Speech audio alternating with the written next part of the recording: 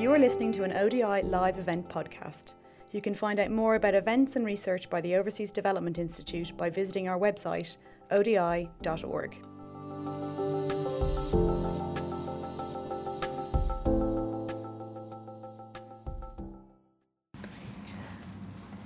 Hello everyone, good morning from London.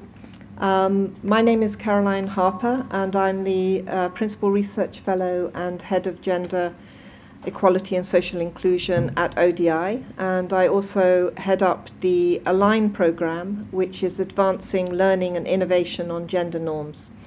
So it's a pleasure to facilitate the webinar this afternoon. ALIGN seeks to understand gender norms and how they change, and we define social norms as the implicit informal rules that most people accept and follow.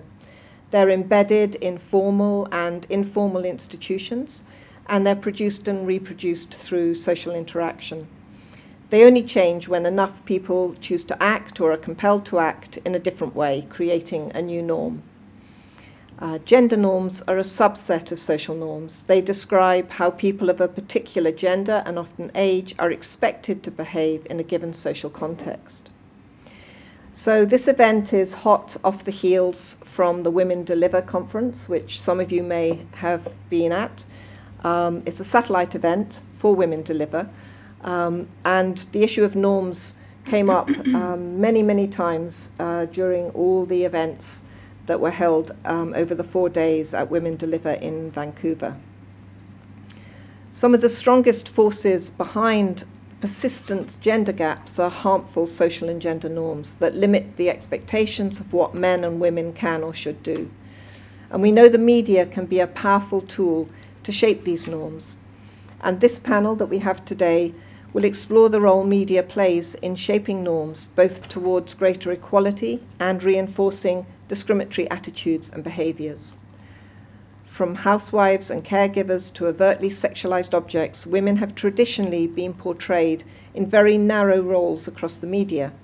According to some estimates, in 2016, just 3% of industry advertising featured women in leadership roles, and only 2% showed women as intelligent. I attended a panel at Women Deliver where Gillette showcased their work on their advertisement for less patriarchy in the way in which shaving and Gillette products were shown. You may have seen that. The brand director for Gillette and Venus was on a panel and described the impact of releasing that very controversial ad in North America, which showed men in caring roles. And he actually received death threats after that and was advised to leave his home for his own safety. He didn't, and they've gone on to make 2 more advertisements which challenge gender stereotypes. So while slow, the trend is moving away from these classic stereotypes, partly driven by consumers and partly driven by the brands themselves. And today we are seeing a new wave in media and marketing campaigns that depict progressive gender norms and change towards greater gender equality. New standards and regulations are also coming into force. This month in the UK, for example, a new rule in the advertising codes will come into effect that will ban harmful gender stereotypes in ads in broadcast and non-broadcast media. This includes advertisements that depict a man or woman failing to achieve a task specifically because of their gender or any gender stereotypes on grounds of objectification, inappropriate sexualization, and depiction of unhealthy, thin body images. With the rapid rise of new technologies and the expansion of new media outlets and platforms, the role of the media as a catalyst for positive change on gender norms will become ever more important. So joining us today, we have 3 experts working across contexts and media formats to explore the impact of media on harmful norms. We have Poonam Maitreya, Executive Director of the Population Foundation of India. She's joining us via webcast. We also have in the room Caroline Sugg, Director for Strategy and Partnerships at BBC Media Action, and Olga De Biagio, Director of Gender Programming at The Girl Effect. This panel will discuss the power of the media as a space for driving positive change on gender norms. It will explore the merits and limitations of using different types of mass media. The speakers will share case studies or insights from their work as part of their initial contributions, followed by a broader discussion on gender norm transformation through the media. And towards the end of the session, for the last 20 or so minutes, we'll also be taking questions from you, the audience. So to kick us off, I'd like to bring in Poonam. Poonam, welcome today. Thank you. Your organization leverages the power of entertainment education to change social norms in India. And we'd like to hear from you today on what norms you address in your edutainment work, and how does a norms approach shape programming design, how your work has evolved to take into account learning on the impact of edutainment, and what you would say are the key contextual or cultural factors in India which shape your approach. So welcome today. Wow. And we'll let you now speak to those questions. That's a lot of exciting questions, so let me start very quickly. So in our work on gender rights and reproductive and sexual health, there is a special focus on family planning, and I'll explain later why. We focus on advocacy and with policymakers and informing and working with the larger community. We work across India in 2,500,000 villages. However, our work through behavior changes at the national level. It's now, as you know, well recognized that behavior changes at the individual and community level, not by just mere messaging. And I was introduced to entertainment education 8 years ago, and that's when the dream started of having a national program to change gender norms.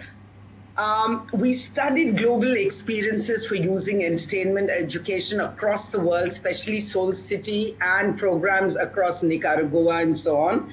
And we were led by Professor Arvind Singhal, who's a global authority on behavior change communication. We did hundreds of positive deviance studies, which form the basis of our program, because it is only solutions that communities have shown positive deviance in, will they be able to use those for change. So our work, our program called I, A Woman Can Achieve Anything, started 5 years ago on national television, which has an 80% penetration and 30% viewership across country.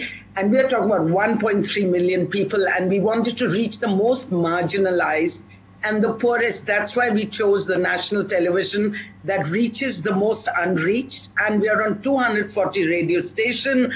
Along with that, there is an integrated voice response system.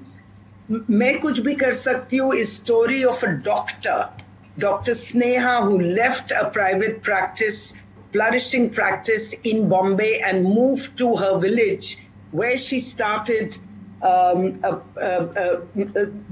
popular serial Main Kuch Bhi Kar Sakti Hu, and it's despite confronting huge prejudices and social norms, the regressive norms, the serial has gained huge viewership. We have, over the last 131 episodes, over 4 years, we have reached, our cumulative reach is 400 million. And I've given you that exciting figure. Can I ask for the video to be shown so people know what context I'm talking about? So can we show the video? Yes, we'll do that. But while the video comes on, I'd like to say that we received 1.7 million phone calls on our integrated voice response system when the serial would be shown. Out of which, what I'm very proud and happy is that 48% were men and 52% were women. And so what we try and do is not just target women, we also are trying to change the behavior of men. Thank you. Has it come on? Yep. We're ready to go. वहाँ आसपास कोई hospital नहीं है और ना ही शहर की तरफ आने के लिए गाड़ी या रास्ता। नकली डॉक्टर या गलत लोगों के पास जाने के अलावा कोई उपाय नहीं है उनके पास। हमारे बिटिया को बचा लो डॉक्टर। आप बस इस बच्ची को बचा लो। एक छोटी सी कली जैसे नाजुक बच्चे को मसल दिया। पति नहीं, जल्लाद है, जल्लाद। बचपन में ही पैदा होते इनके माता पिता इनके रिश्ता तय कर देते हैं और 9-10 साल में ब्याह। क्या तुम्हारे पति ने? कौन सी सदी में जी रही है लोग? लाचार के शरीर में बल नहीं होता, पर उसकी चीख सीना चीर देती है।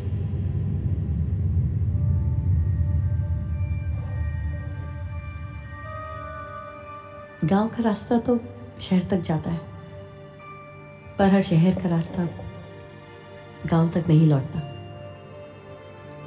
और इसीलिए मैं अपने गांव लौटी हूँ,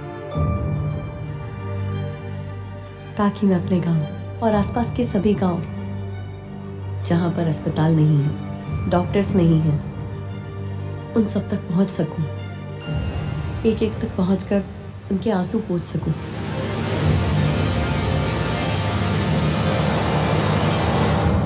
मुझे मालूम है ये सफर मुझे अकेले ही तय करना है।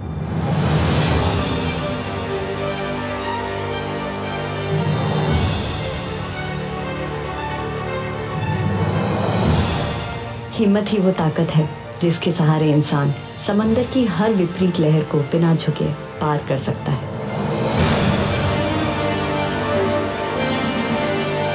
बड़े शहरों में हम सिर्फ बीमारियों से लड़ते हैं, पर यहाँ छोटे छोटे गांवों में हर बीमारी के पीछे एक लंबी सामाजिक लड़ाई होती है। भगवान पे चढ़ाया हुआ चढ़ावा कभी कोई भगत वापस मांगता है क्या? सिर्फ उसकी हड्डियां जोड़ना ही मेरा काम नहीं, उसकी हिम्मत जोड़ना भी मेरा काम। डॉक्टरनी नेता बनने चली है।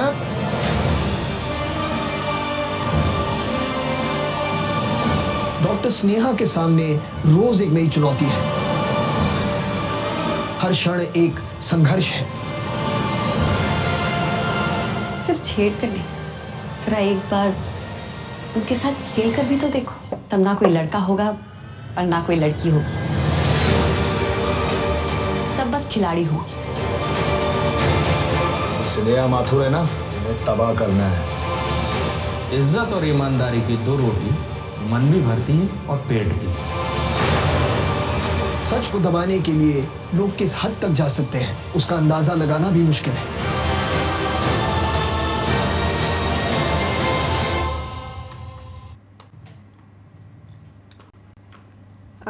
Poonam, that's a very powerful excerpt from your series. So maybe you can speak a little to what norms you think it has addressed and how much it's worked as a feature.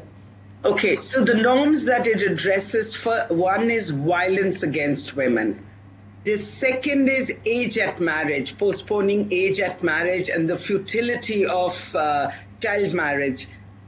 Family planning, spaces, access to contraception, de-addiction. We focus a fair amount on young people, so de-addiction, engagement between girls and boys through sports, breaking barriers, social barriers that keep girls and boys an enigma about each other, sexual abuse, abortion. A woman's life is not separate, it's very connected. So in terms of the change that we've been able to make through 131 broadcasts, let me tell you, it has been evaluated externally, season 1 as well as season 2, and now we are on season 3, which is also being evaluated. So we found in our baseline that 62% women, 66% women and 62% women in India said it's legitimate to beat a woman or a partner. And after just 52 episodes, it came down to 20%. It came down by 20% points, which we thought was an impact which was unbelievable. So we got Professor Singhal to evaluate our evaluation to make sure that we were speaking the truth before we came out with such huge changes. Then we found that men watching the show Early Marriage, not just amongst men, but women, from 2% of people who knew early marriage does not work for a range of reasons, it became 31%. We found that women and men began to have conversations as a result of this serial, which never happens between a couple over issues like sex, contraception, etc. We also found that a large number of men and women began to speak with their children, where there's a culture of silence to talk with young people. 40% of our viewers were young. And I want to give you two very powerful examples. There is, in a remote village in India, a girl called Lat Kuwar who aspired to go to college. And in that village, no girl had gone to college, and the village collectively didn't believe in sending girls to college because they would get empowered. She fought all the rigorous norms, and the village community even tried to run a car over her. But she managed to go to college. She was the first girl in her village to go to college. And in the following year, 10 girls went to college from her village, and they continue. Another experience, a very powerful impact I want to share with you is that men in a very remote and regressive part of India, in Madhya Pradesh, who used to beat their wives every day, decided to take a vow not to beat their wives after seeing I, a Woman Can Achieve Anything. And they started a whole movement where they not only stopped beating their wives, but they started practicing family planning and participating in household chores, which in a society like that is completely almost impossible for people to follow. The percentage of men who began to consider sending their daughters to school, every norm, we saw a huge success and a huge impact. And the most important thing we heard from in the qualitative research is that the serial, it's entertaining. 2, it's very powerful. 3, it gives us solutions that we can resolve and we can follow and practice. That's fantastic. Thank you very much, Poonam. Some very clear impact figures there. And we'll come back after we've heard from the other two speakers to discuss further. Okay, I thought you asked me a question, unless you want me to postpone it, about what are the norms in India that are problematic, but I'm happy to. I think we can come back to that I've got that also in some of our discussions shortly. Sure. Thank you very much. Sure. I'd like to remind people also that if you have questions, you can send them in, and then we'll try and answer as many as we possibly can. So I'd now like to bring in Caroline Sugg from BBC Media Action. So Caroline, your media and communications reach more than 200 million people a year. So we'd like to hear from you about whether you think big broadcasters have a responsibility to drive positive change on gender norms, and how BBC Media Action approaches an understanding of norms, and also what does success look like? What are you seeking to change? Thank you. Thanks, Caroline, and hello to everyone joining online today. As Caroline mentioned, I work for BBC Media Action, the BBC's independently funded international development charity, and we work with media, storytelling and all forms of creative communication to inform, connect and empower people around the world. And when it comes to our work on gender, we're aiming to support equal opportunity for all and to reduce gender-based discrimination and violence. If you don't mind, I'll start by talking a little bit about our approach and then talk about how we're working with broadcast and media partners around the world. So, as you say, we know that the influence of media on gender is powerful. Media shapes culture and the public agenda, and it shapes how people behave. It influences power dynamics in the way that it frames public discussion and the ways that different people and different groups are represented. And when it comes to gender norms, which are held at that group or societal level, we think media is really important because it can bring together and engage whole communities, boys and girls, men and women, leaders and ordinary people, to really reflect on norms and challenge the expectations and values that underpin those norms. the first thing I wanted to say about our approach on norms is that it's often situated within theories of change that are looking at gender equality more broadly. Because when it comes to gender equality, we know that the evidence shows that people's knowledge, their attitudes, their confidence in their ability to do something and their motivation can be as important as social norms themselves. So, for example, our work on girls' education in South Sudan helped communities find out more about cash transfer schemes and new school facilities being built, just as much as they opened conversations around early marriage and how that impacts on education. So that's quite important, I think, to look at those broader theories of change when it comes to gender equality. But of course, norms are really important, and we use a number of different approaches to tackle norms within our work. So sometimes we might focus on debunking norms, so just simply showing people that a practice isn't actually as widespread as they think in their community or society, and also making visible change that is already occurring when it comes to gender norms. And I know that approach has been really important with organisations that work on media around FGM, so just showing how things are changing and making that change visible to a mass audience can be really key. We also share stories of people who are deviating already from quite entrenched social norms. So, for example, in our DFID-funded radio programmes on maternal health in Ethiopia, we hear the real-life stories of men who are already supporting their wives during their pregnancy and not following the traditional gender rules that a pregnancy is a woman's business or a women's matter. So we have a husband segment in our radio show, and the programmes also have male and female presenters who are mums and dads themselves, so really discussing issues around pregnancy and the male presenter sharing his own story around how he, in fact, is deviating from really what's quite a widely held norm. So that project operated at scale, and those two programmes in Ethiopia alone reached 21 million people, which is around 40% of the adult population. And the need for that mass engagement, I think, when it comes to norm change is key. They then had we had quite a complex measurement approach, impact assessment approach, and we were able to demonstrate that those programmes did have a measurable impact on men's involvement in their partner's pregnancy, and that contributed to more women seeking antenatal care as a result. So those are some of the approaches we take. We also, oftentimes we're just seeking really to encourage and facilitate debate around norms in communities, so that communities really have the opportunity to speak in their own terms about the advantages and disadvantages of norms for different groups of people, and to explore people's appetite for change in reality.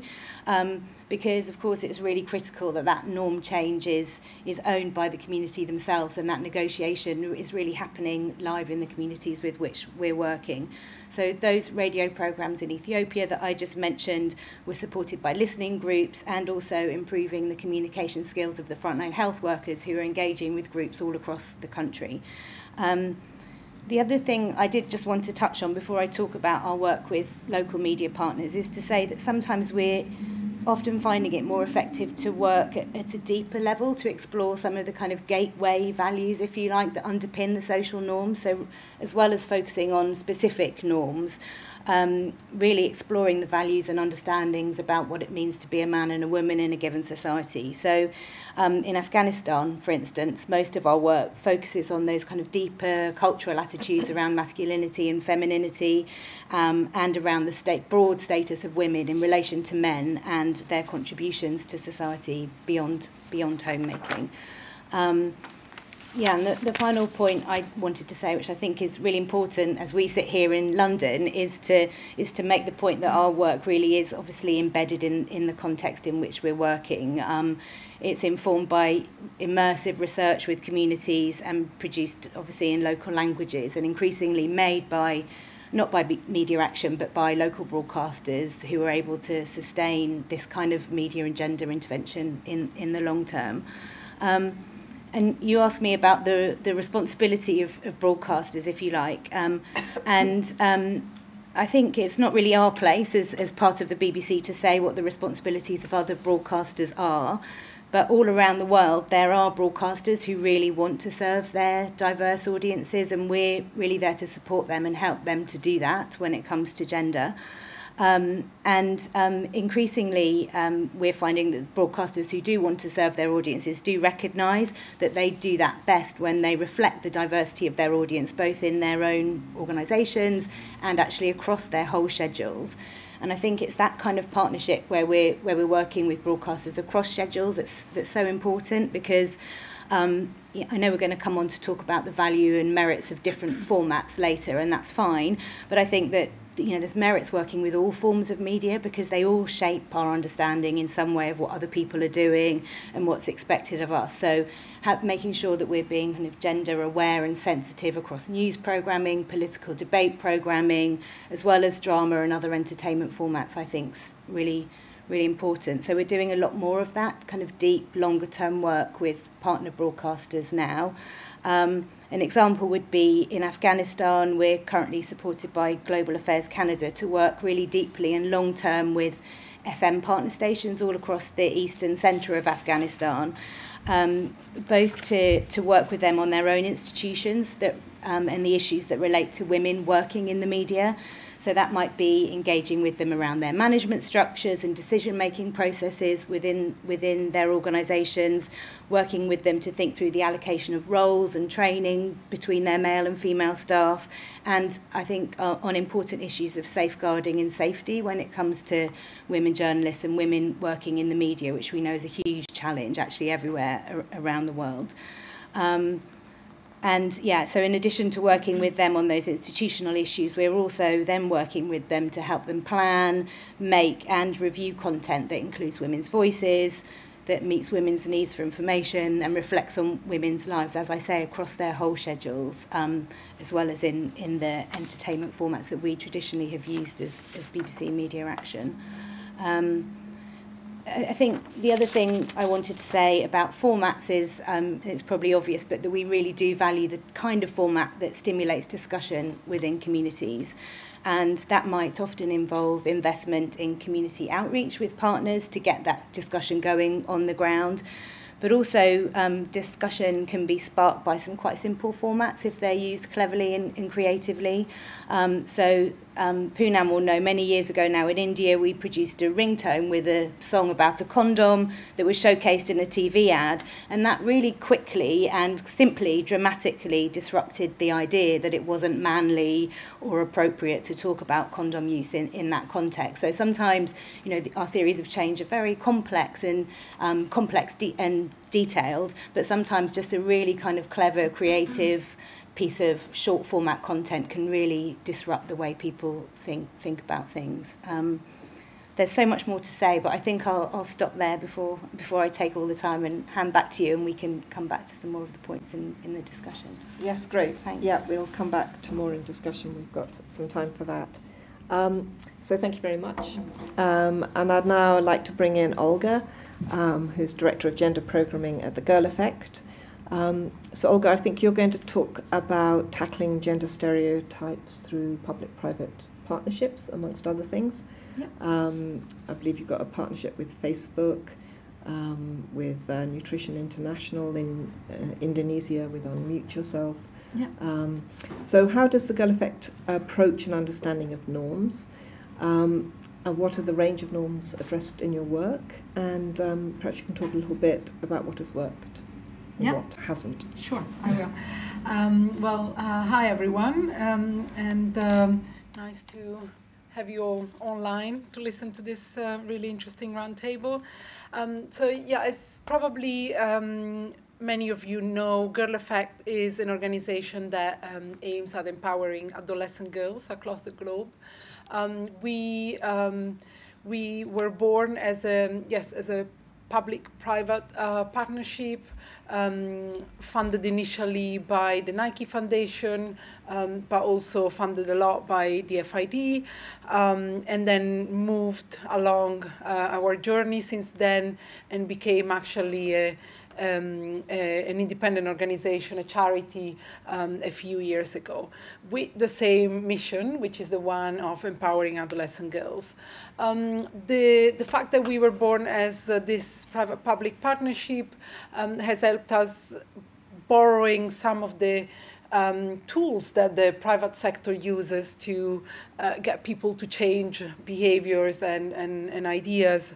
And we use a lot in our work the concept of brand, for example. So it's a brand. We create brands for girls, and we create brands for young people in a way that they really resonate with the local. They reflect the local culture. They resonate with young people, but also create a new image of what girls are and can be for themselves and for others as well. And also we take then our target audience, mostly girls, into a journey of change in that way. Our brands represent almost like an umbrella with some specific values and some very easily recognizable elements, where then we fit a number of different products that use different media. For example, we have a brand in Malawi that I will present a bit more in detail later, that uses radio drama and a radio talk show, as well as magazines, and as well as, for example, some digital products like a Facebook page. Also, what we do is also creating then, in addition to products through media, we also create some opportunities for girls and young people and their communities to meet in person and elaborate and internalize some of the content that comes through our products across the different medias that we use. In this way, what we want to do, as I said, targeting primarily girls, is to provide information and knowledge, but also create greater confidence among girls, the ability to navigate difficult situations that they can find themselves in, and also the confidence to voice their needs for girls, and also the opportunity to connect with each other, with other girls, but also with other people in their communities, and eventually with services. In terms of social norms, we obviously recognize the huge importance of social norms in the lives of girls and in influencing girls' realities every day. And the way that we try to influence these norms is, as I said, trying to create a new image of girls and what girls can be in society and what they can do. And we know that actually although our target audience is mostly girls or sometimes young people, but a lot of people around them do consume our products anyway, and therefore we are pretty sure that these different ideas of what a girl is and can be are definitely being seen and understood by others as well.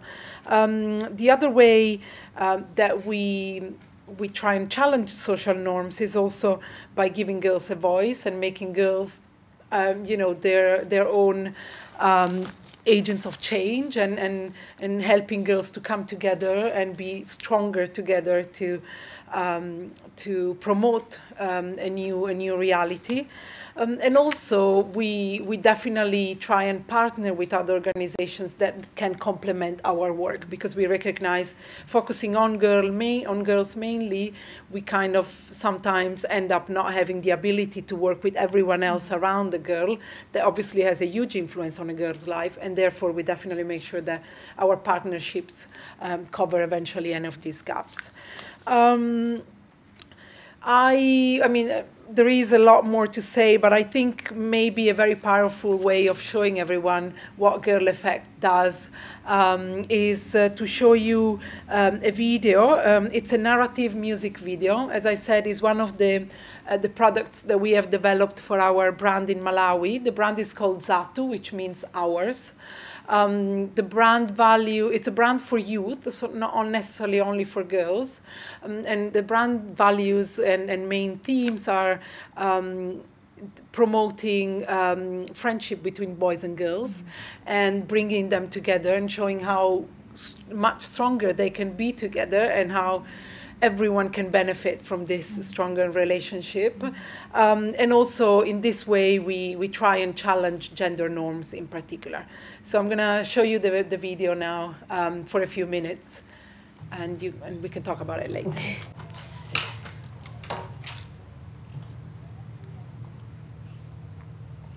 Hey, I say, Pat. I say, more one day ali bwino kwambiri ase. Koma no teka po mtima wako. Uzipereke wewe ngati mphatso. Uzwakali mezi makali muzi. Oh. Ka, tabanga. Okay. Ase. Wandithandiza seko. Teke? Ase project yawe ya science ziwenda bwa? Si. Sasa ugula sonjana se. Ona. Si wakamene iwenezi yakile yayi. Ukuyeka we kadimdimu chonchi chinchani sisi. Ababa ulumikiza bwino bwino. Ndalumikiza mawe wose bobo. Ona? Aposo ni JP. Adati. Sikono. Mukutana wili. Tuthandizana. No. Zibida.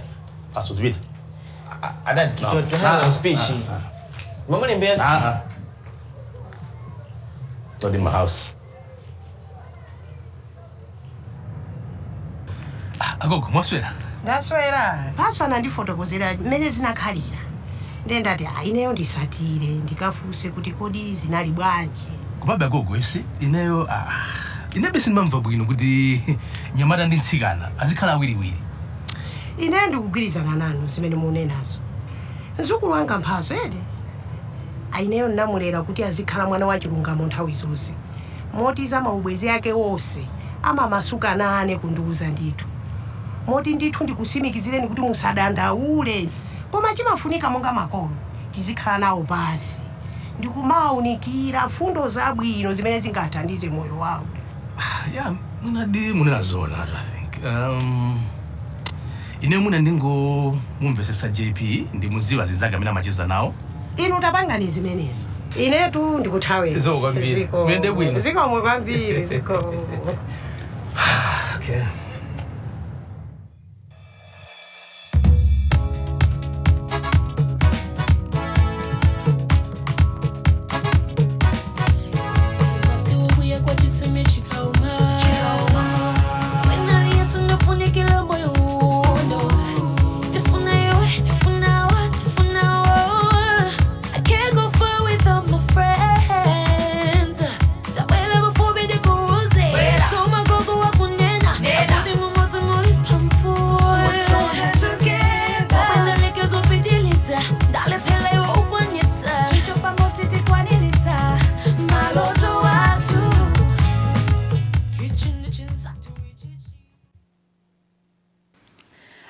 Here you go. So as you've seen, this video, the song actually was called Chinsatu Ichichi, which means this amazing friendship. So it's really focusing on the value of bringing girls and boys together, and the fact that not necessarily a friendship has to be a romantic relationship, which is often, the stereotype or the misconception around the friendship between boys and girls. This, as I was saying earlier, these types of videos bring together, obviously, the desire to challenge the norms and the reality, but at the same time also to entertain and be very catchy and very, very much reflective also of the local culture. There has been a lot of studies to understand, for example, in Malawi, what does get young people attention, and the music, the colors are definitely very, very important elements that we feel are key instruments to get the message across to our audience and targets. Before I end my presentation, there is another example of a Girl Effect work that I wanted to show you. This is a very different one. It's a digital product that Girl Effect is actually developing at the moment. It's a chatbot, and it's called Big Sister. It's a pilot chatbot. It's part of Springster, which is our mobile-first global brand. So it's a global brand that can be accessed through Facebook, and it was born, as Caroline was saying earlier, through a partnership that we had with Facebook Free Basics a few years ago. And it's a platform where young people, young girls, but also boys, can find a number of very interesting articles.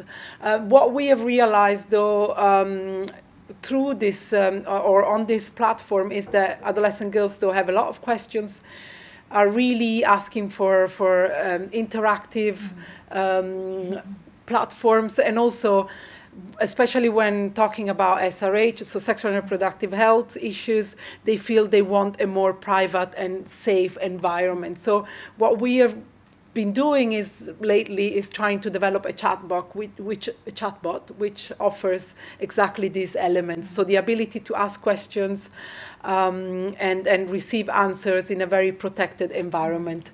And the objective of this is obviously to provide girls with information, but also increase ability to act on their own needs and increase confidence that they can request information and that they can have this information and then manage their own lives in a better way. So I think, yeah, this is a couple of really interesting examples and quite diverse.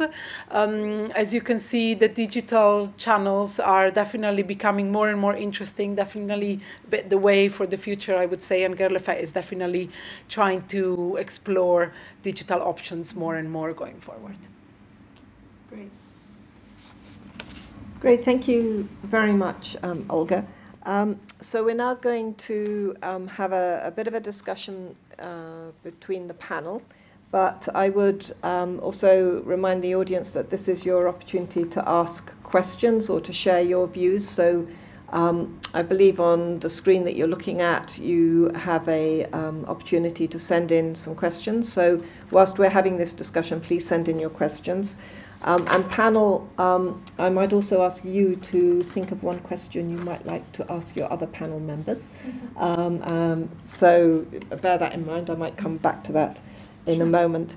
But I thought it would be important for us to think about where the power for norm change lies. You've all got specific audiences in mind, and those audiences seem to have the power to make some changes. So where do you think the power for norm change actually lies? And so perhaps first of all I'll turn to Poonam to perhaps give her views on norm change and where change needs to happen. Who needs to make that change? So we need both women and men to make a change. We are very clear the world will change and the country will change when men also change. So addressing them both and an investment in young people will lead to many more returns in 10 years. We will see a real change if we invest in young people today. So we are investing a lot of young people. As in Power Effect, we also have a chatbot and lots of digital programs. And the second thing is to scale up the programs. For instance, our serial, we have converted into a whole program for 800,000 peer educators that the government of India, through its adolescent health program, is appointed across the country. So we've converted our materials on a range of issues that young adolescents as peer educators can use with others. Second, chatbot. A chatbot like your chatbot, Girl Effect chatbot, is something that is a private space that addresses and gives access to young people. What we've done is we've connected it to India's leading helplines, including the government of India's helpline, where young people call. All people call on sexual and reproductive health. The third thing we do is we try and reach the parents too, and Facebook is a great way. So we do partnering with Facebook on specific promotions of specific issues and our programs.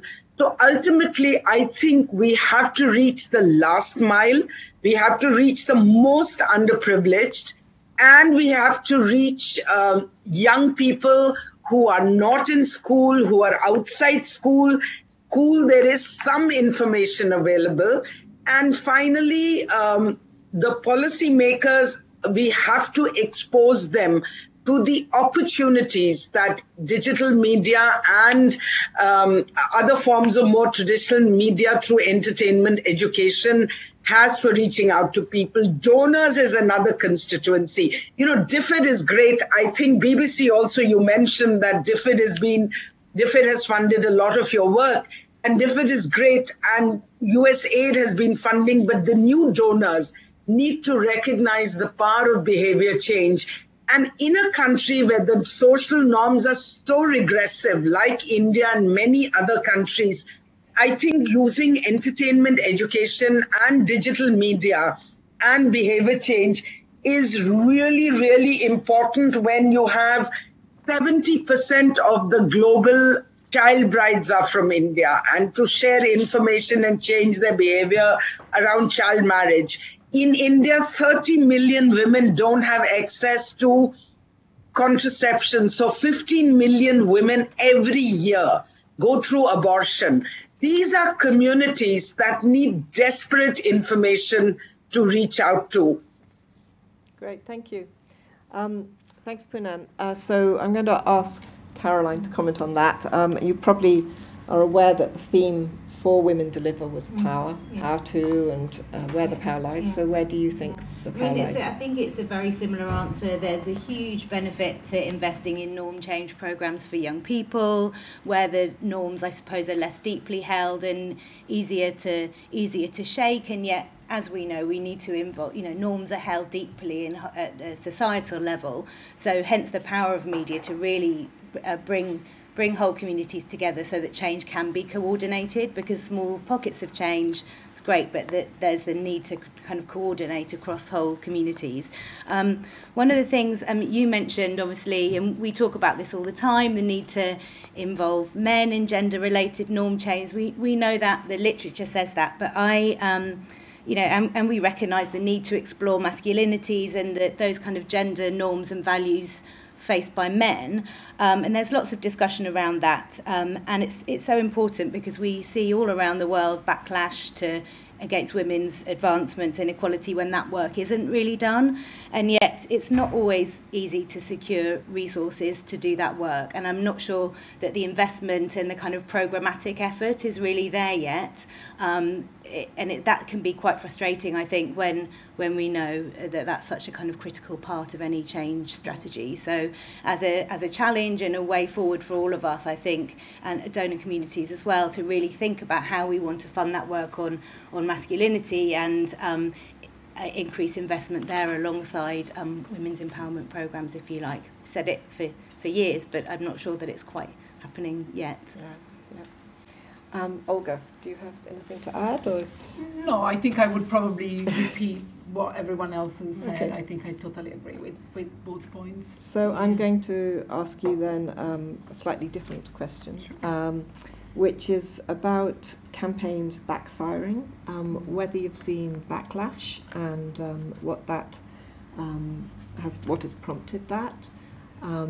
As I explained at the beginning of this meeting, it was very sobering to hear about the backlash that Gillette had for their ad on masculinity, even extending to death threats. And clearly a certain demographic was very challenged by seeing men in a different role, feeling that men were losing their place, their authority in the world. And women were much less challenged by that advertisement and didn't see what the problem was. So and Gillette hasn't given up, and they're continuing. I think their next, they've done 2 more, and the one that is due to come out is on a transgender boy whose father is teaching him to shave. So they've reacted to the backlash by just continuing. But sometimes campaigns can backfire. Do you have any thoughts on that? I don't have necessarily big examples from Girl Effect, but I definitely can see how there is a possibility, because we are challenging very very strong norms that the whole society holds as essential for their day-to-day life. One thing I would definitely say is that in order to avoid that backlash, what Girl Effect does is really trying to understand, before we design a product and before we create a product, is to really understand what the local culture is, what the existing norms are, and where are the openings and the opportunities to challenge these norms in a gradual way. So what we also do through our work is really try to take our audience on a journey. So we don't necessarily come in straight away and say what you believe in is wrong, things should be different, but we really try and take everyone on a journey. And this journey, as I was saying earlier, is taken forward by a number of different products that kind of support each other by a TV show or a drama, a magazine, and then in-person safe spaces for girls and things like that. But definitely it is always challenging. I have an example in mind of one of the actors that we use for one of our brands. I think he was meant to impersonate a young person with HIV, and we had, the parents coming to us and saying, no, my son is not going to do that. This is absolutely not acceptable. And I think it took a lot of convincing and discussions to be able to overcome this problem, and then to be able to produce our videos and to have this young person being an actor in our brand. So I think that's a very good example. Another example I can think of is all the work we do with the content writers. So whoever writes the content for our products and our brands, they are all the time, most of the time, local people. So what we do, in addition to obviously thinking what we want our content to do to our target audience, is also thinking how do we get local people to embrace the messages that Girl Effect wants to transmit, and help us to create those messages in a local language. And even there you have a lot of work to do with with individual beliefs and individual norms, and how do you change those so that the content these people produce really contribute to your overall objective. Yeah, great, thank you. Poonan, do you have any comments on backlash and unforeseen impacts of some of the media initiatives? Yeah, so we've been very careful. We are very aware of the media backlash and media programs that have led to more regressive norms. We have a whole lot of serials in India which have actually done more damage across our television channels, except the BBC media programs, which we really admire. They have done more damage to women's reality, where they're showing women dressed up from head to toe in the serials, where each woman is doing, all they're doing is scheming against each other, and women dressed up, but nowhere to go except the kitchen. Then the working woman, whose role has been seen very negatively, and a working woman as though does two things. That's what the TRP pays. So they showed women stabbing each other behind the back, women professionals.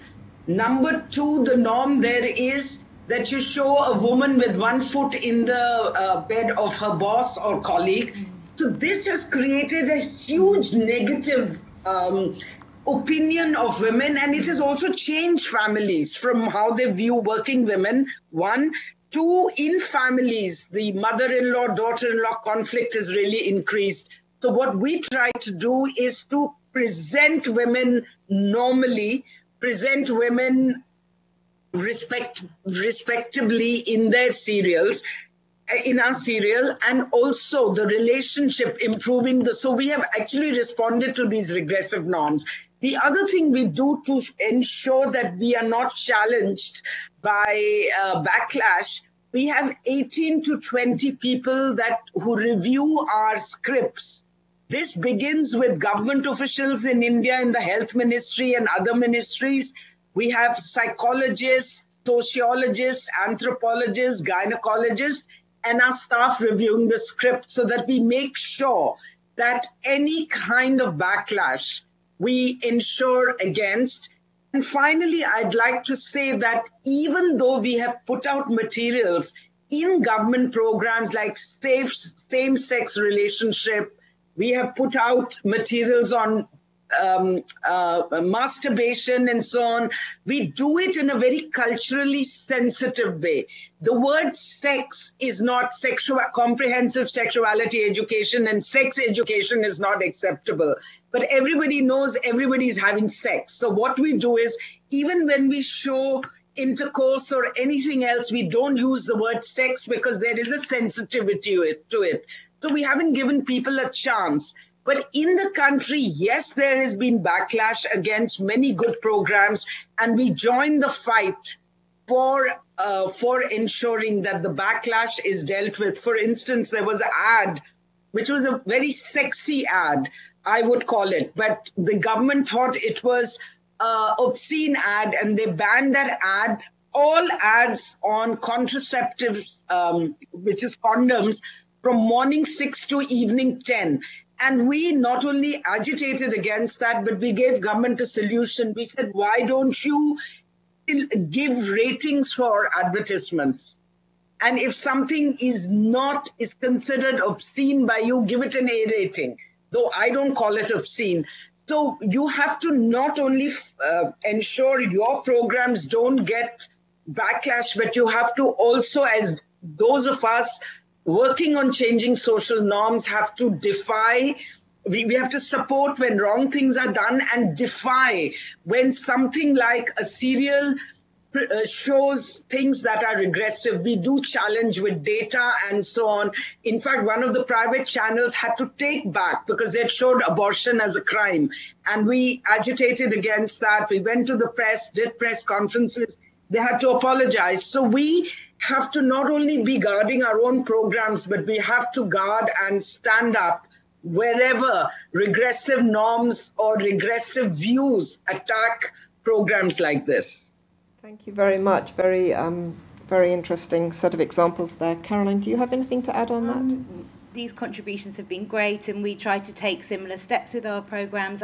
One thing to add, I suppose, is I think this is why formats and programming that host discussion and debate can be so important in this space, because whenever there are shifts in power dynamics, those will always be contested and debated. So if we can find space for those debates to happen respectfully, hearing two sides of an argument, I think that can be a really important complement to sort of mass media entertainment type programming, so that, as I say, that debate and contestation can happen in a respectful, facilitated way.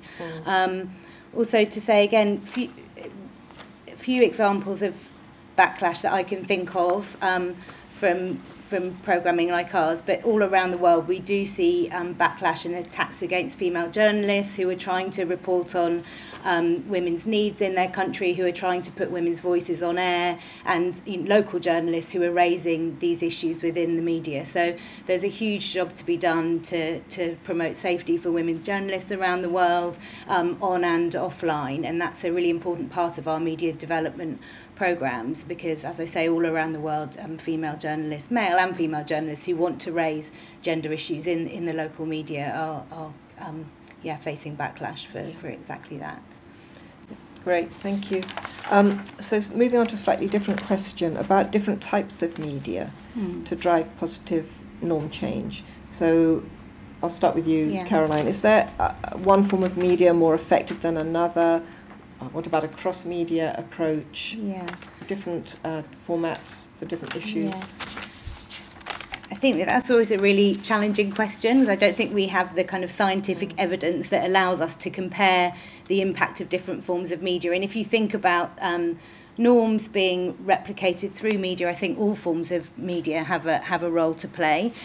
We've certainly got really robust evidence now to show that drama can be effective, to show that discussion formats can be effective, and actually really strong evidence now from our health programmes around the world that clearly combining formats can have a reinforcing effect. So there's now really clear evidence of that dramatic fictional formats combined with factual programming can have greater effect than either one output on their own.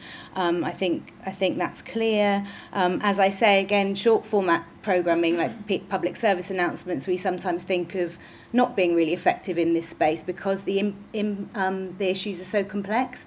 But I think, the Gillette example that you gave, the condom example that I gave in India, does show that purely by sparking discussion and kind of disrupting deeply held norms, that those can also be effective as well. I think, maybe you can say more with from the Girl Effect experience. I think we're still really exploring and trying to understand what the impact of online discussion and debate around these issues can be.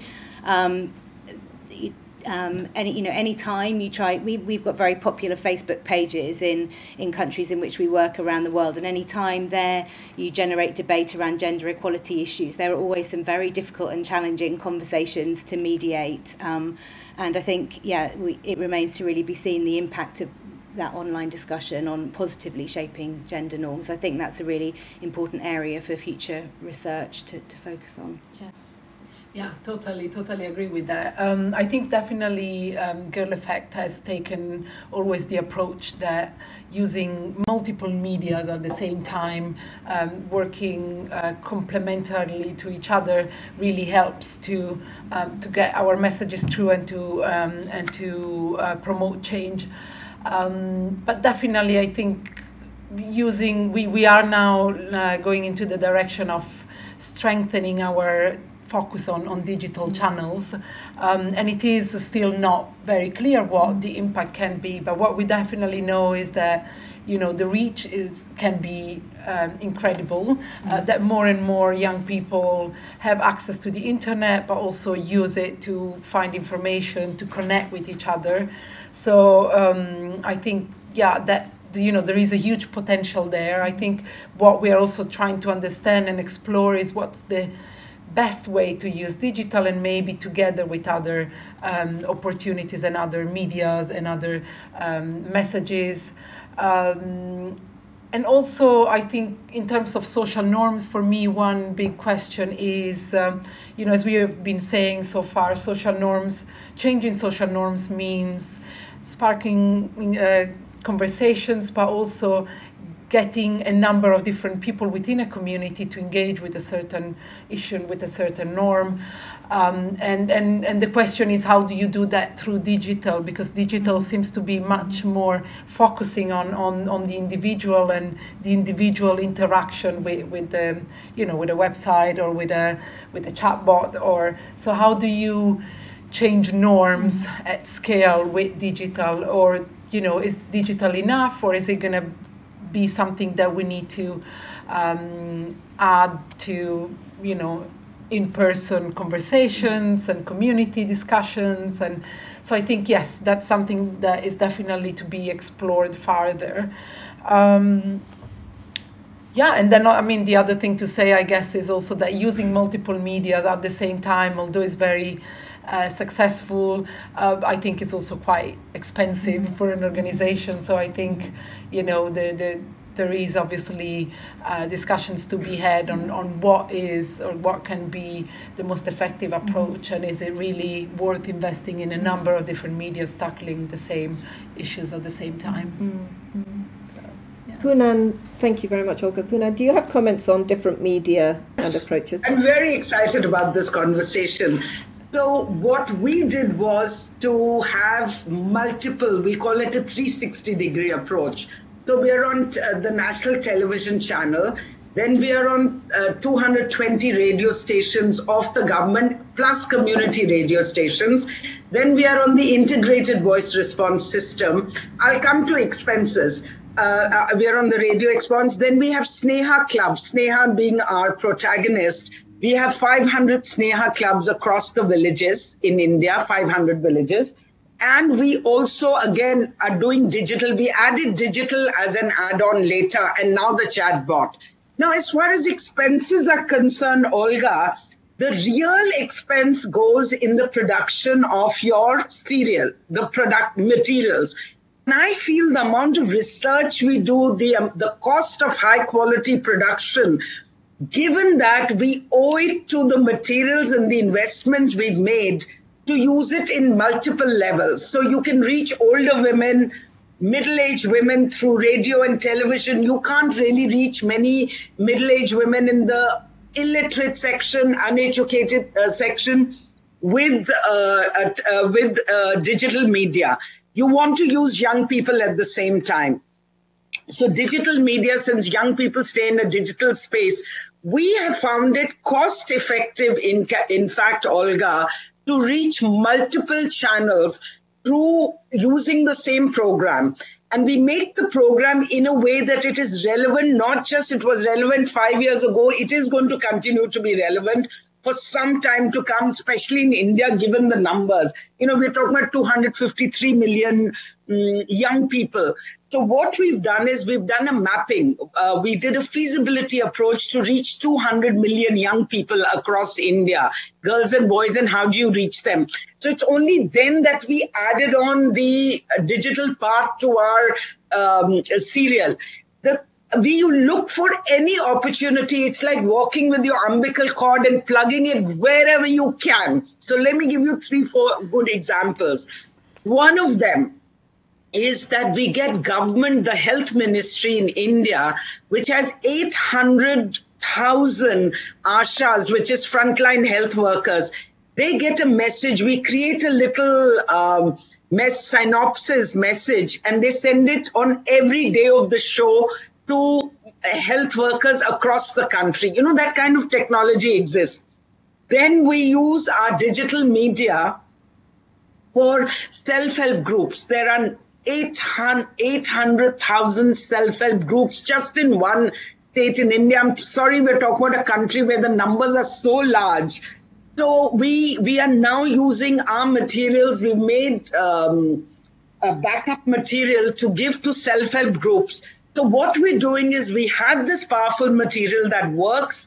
We are sending it everywhere we can, as did BBC Media. I'm sorry, I'm speaking on your behalf.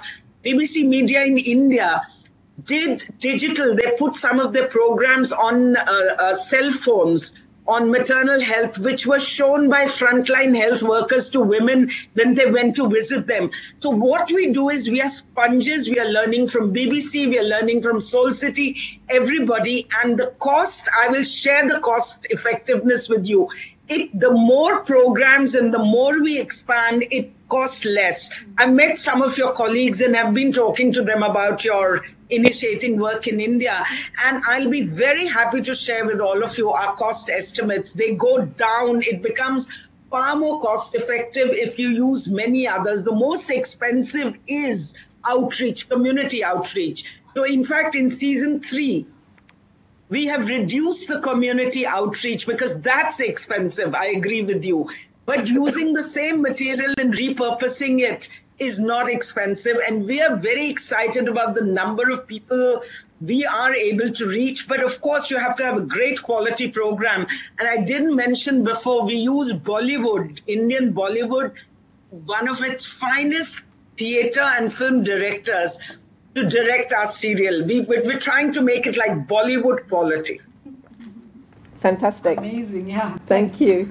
Caroline, you wanted to come in? No, I don't think I can follow such an impassioned speech, but that was brilliant. Thank you. I just wanted to also, just a reminder that sometimes we should look in unusual and unexpected places for media and gender norm change. So we've been working a lot with producers of political debate programmes, so question time formats that people tend to think are not appealing to women, have nothing to do with gender at all. And sometimes the assumption's made that women just are not interested in political talk shows, inherently because they're not interested in politics. It's obviously not the case, has more to do with the way that those discussion and political debate programmes have been kind of traditionally run. There's work that we can do there in formats that broadcasters are broadcasting every single week, and by working with them we can challenge norms around women in politics, women's political participation, their ability to have a view on really complex political issues. So there are formats and vehicles there that we should be using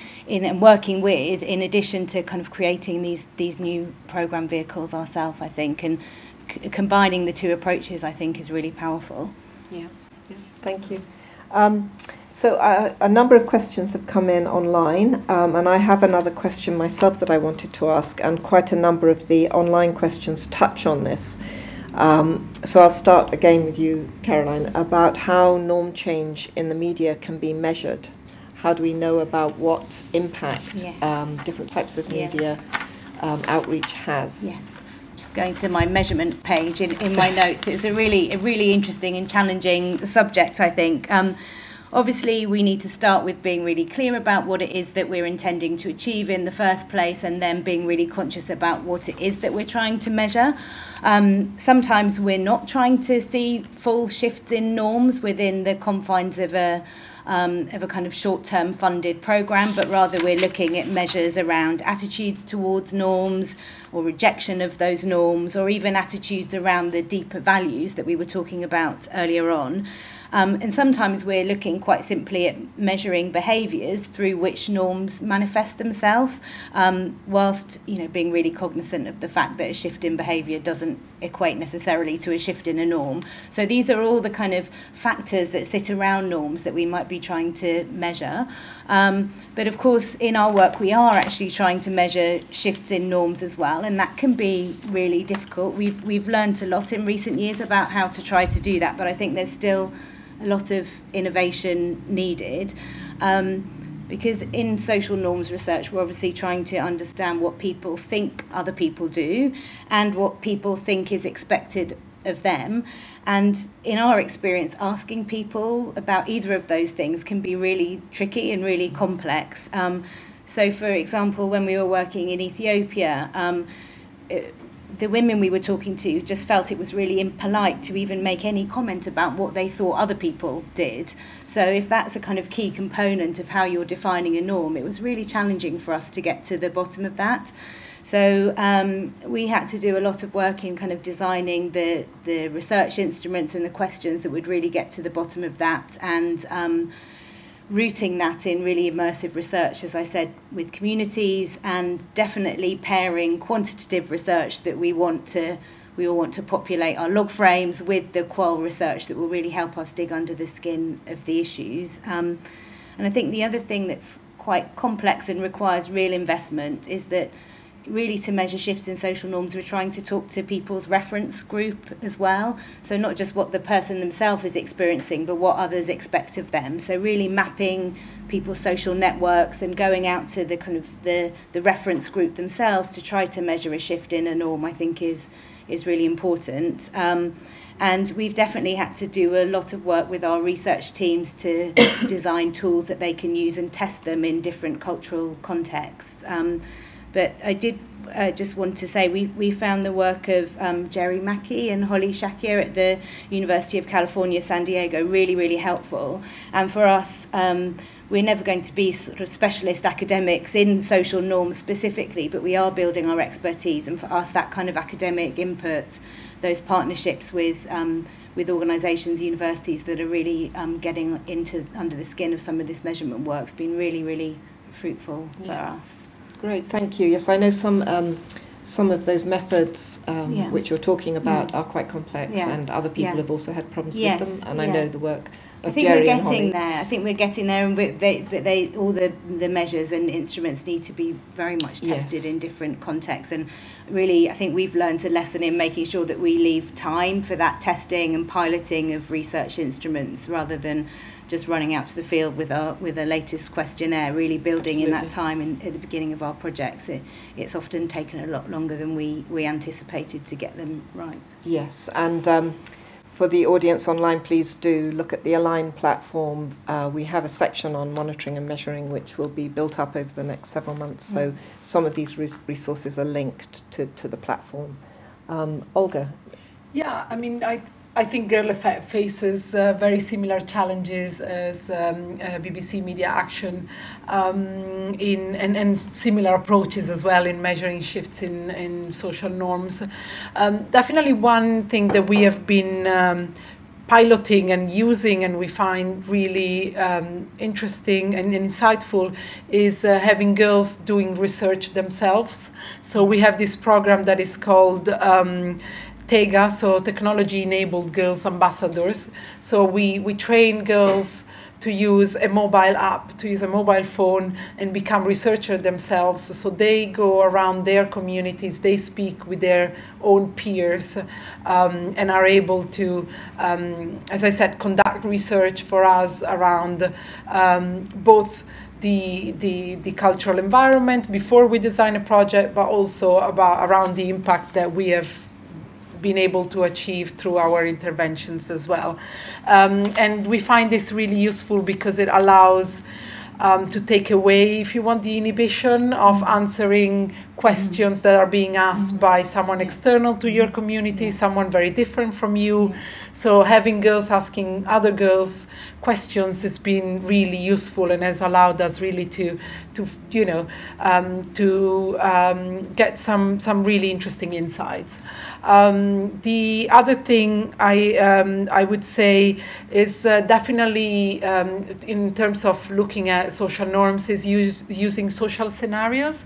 So trying to visualize the norms as applying to someone else and not to ourselves.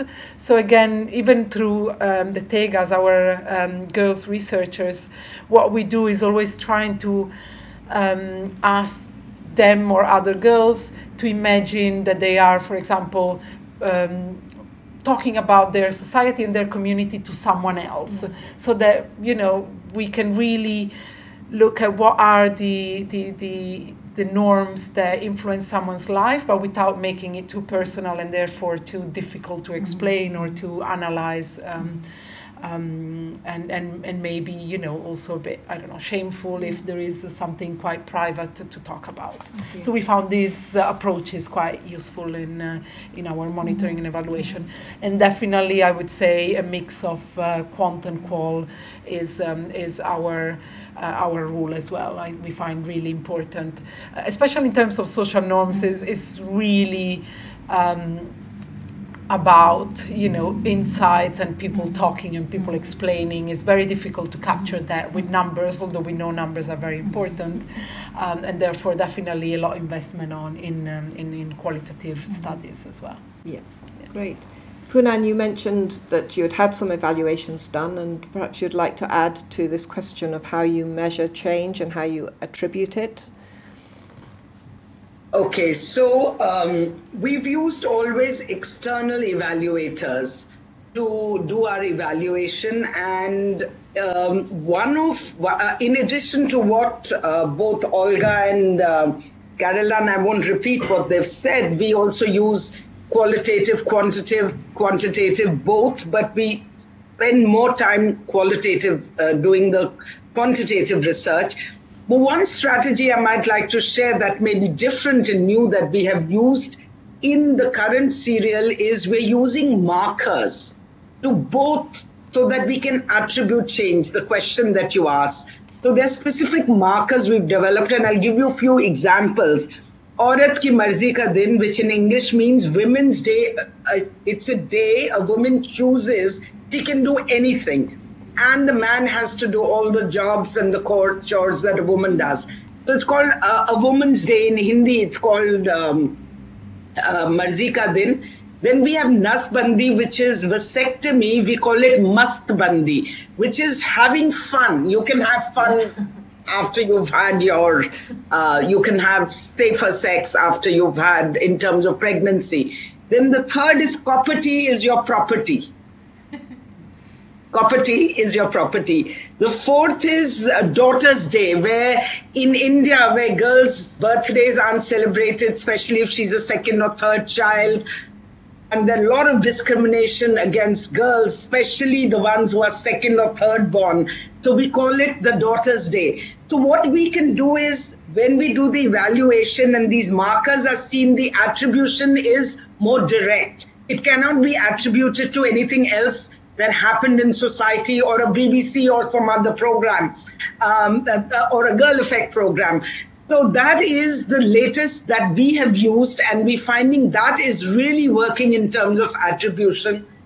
Third, on our digital media, what we've got is we are not going to the conventional evaluators. We are going to RTI, Research Triangle Institute, which is globally the most well-known US-based evaluation institute group that does digital evaluation.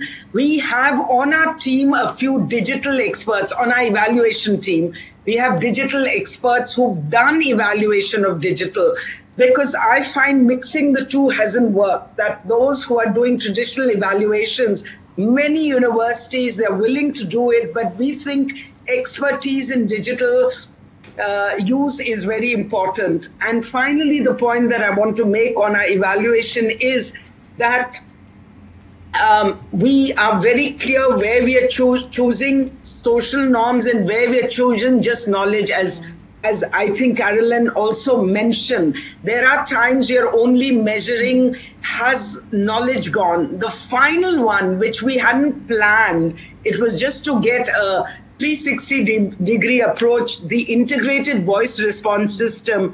Every call is recorded. And as I said, in season 1 and 2, we received 1.7 million calls. And we got a group of global experts to evaluate, because their people left stories, whether they had changed their behavior, or they left stories on they found out information, or they wanted more information. So that 1.7 million phone calls, it's the first time such a large number of calls have been evaluated. And we found that actually educated us more on how much our serial had worked. 2, it educated us, it gave us opportunity on real time as a monitoring tool. We kept making changes in our scripts according to what we heard on those phone calls.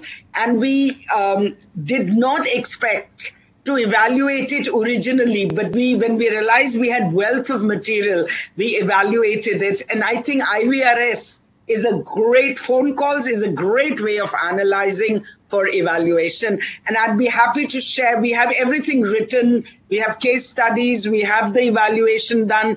I'll be very happy to share it with whoever would like it. Fantastic, thank you, Poonan.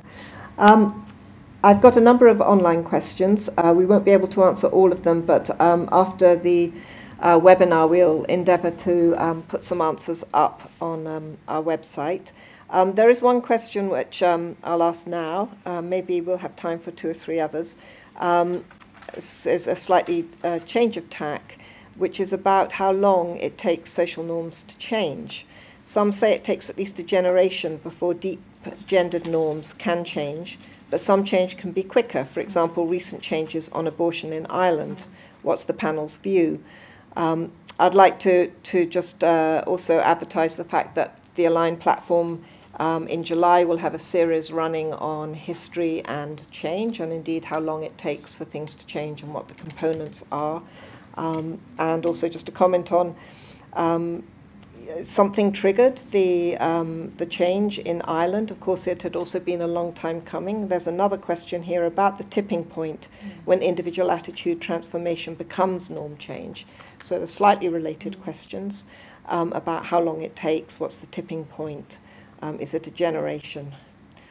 Caroline, do you have any comments? It's a really big and tricky question, and I think it comes back to what norm are you talking about, which context are you talking about, what are all the different things holding norms in place. And there was there's a Jerry Mackey and Holly Shackey study around social norms that actually looks at norms around intimate partner violence, and there's a really interesting conceptual model there, showing all of the different factors that hold in, intimate partner violence in place, with the social norm just being one of the factors. Employment issues, alcohol use, huge. So I suppose what I'm saying is that you need to look at the norm in the context in which you're working and establish your understanding of all the different factors holding that norm in place, and then make your judgment about how amenable and how amenable that is to change and how effective your work can be. Clearly in the norm we were tackling in Ethiopia around male involvement in pregnancy, there was already some change underway, and so it seemed to us that it was very kind of amenable to change and very possible for us to scale up that change, which is why we kind of consciously made an effort to focus on that norm, and we really believed we could be effective. In other contexts, it's clearly not going to be realistic to change the norm in a very short space of time. So I think when we were working on girls' education in South Sudan, clearly their child marriage, early marriage was a fundamental, huge issue, a major norm holding back girls' access to education. And we did discuss and explore that norm within our programming, but we weren't expecting that norm to change in 3 or 5 years.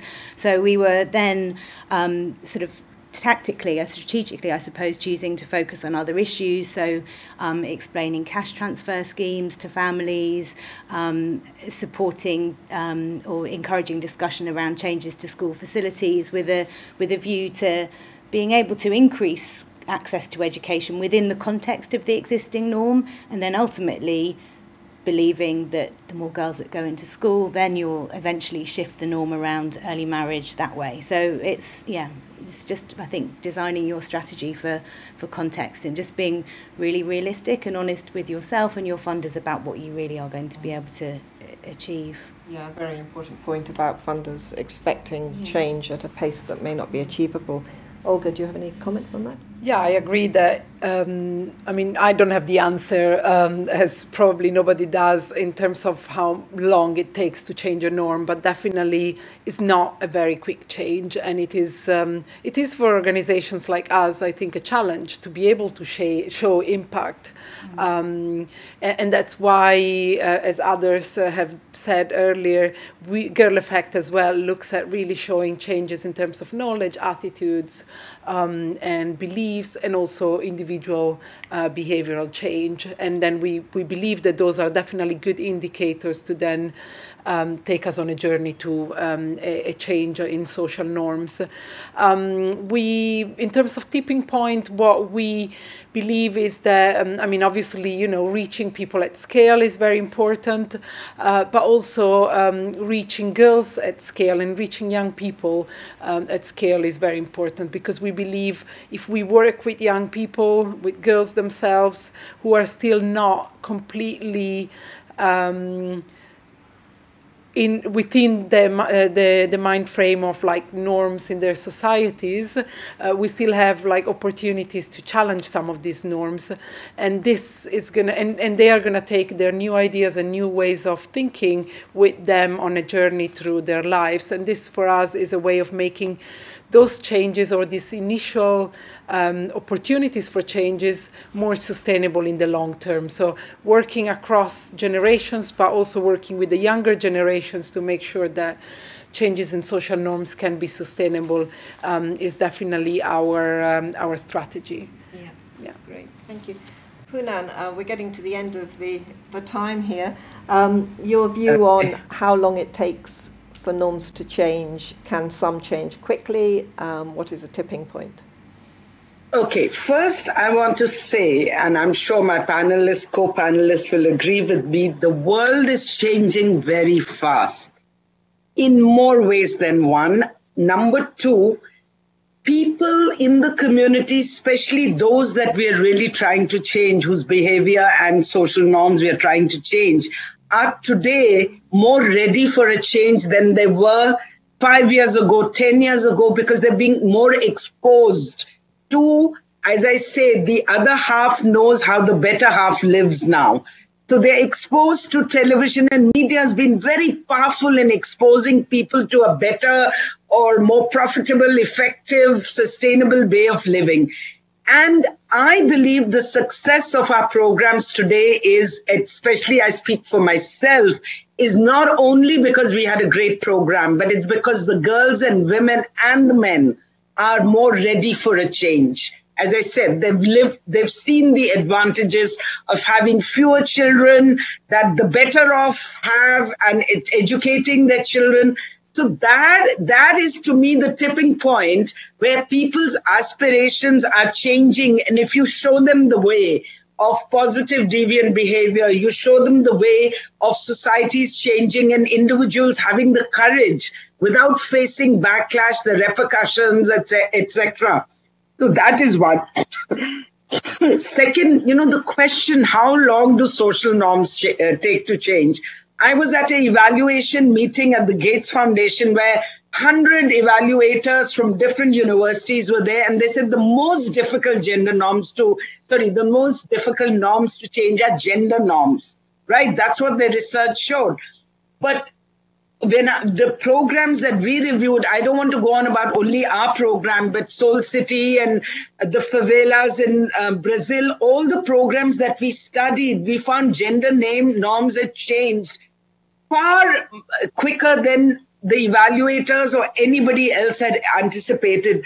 So my point is, the more people are exposed to a better way of living, the more ready they will be changing. Now, the one area where we are completely having problems globally and in India because there is a backlash. I think Caroline had also said that gender violence against women is increasing. Gender violence as a backlash to women's empowerment. That is a tough one to crack, and I think we need to work on that. Sexual and gender violence. The more empowered women get, there is more backlash in terms of violence. And this cuts across class, economic class, caste, everything in India and across the world. So that's where we have to crack and see what is working best in ending violence and stopping violence. And we haven't paid enough attention, I believe, to men.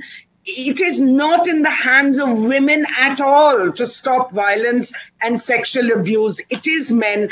And you also mentioned earlier, Caroline, we really need to think much more of what works.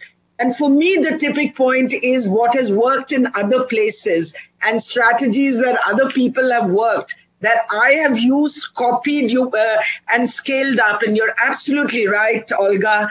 Scale is very important, where mobilizing is very important. And some of the work for Soul City that has inspired us in our programs is also mobilizing. So we really have to, donors have to see the role and importance of mobilizing communities along with behavior change communication. And I'll end there. That's fantastic. Thank you very much, Poonan. I think that's a good place for us to end our meeting. I would just like to say that we have had a number of questions online that we haven't been able to answer. Questions about different media outlets in target countries, challenges faced by projects, tips on evaluation, issues around social movements, and how you engage with local broadcast partners, amongst several others. We will try and answer those online after this session. We'll get the panel to perhaps answer those questions. I would also like to say, please do visit our partners, our panel websites, the Population Council of India, the BBC and the Girl Effect, which will also be accessible from our web link, and also please visit Align platform. Some of the questions that we're discussing here will be featured on the Align platform over the coming months, including measurement, including how long it takes for norms to change, including conflict and violence. And we already have a rich source of information there. We also do, as Poonan said, learn from others. We encourage people to send in their case studies that we can feature on the platform so other people can visit those case studies and learn from them. So I think we have to end the session with huge thanks to our panel members, to Poonan from India, to Olga from Girl Effect, and to Caroline from BBC Media Action. And from ourselves here at ODI, thank you so much for joining us. We hope you found it an enjoyable, entertaining maybe session, and obviously the power of media to make change. We're maybe just at the beginning of this, and it's a very exciting area for us all to engage with going forward. So thank you all very much for joining us, and good afternoon from London.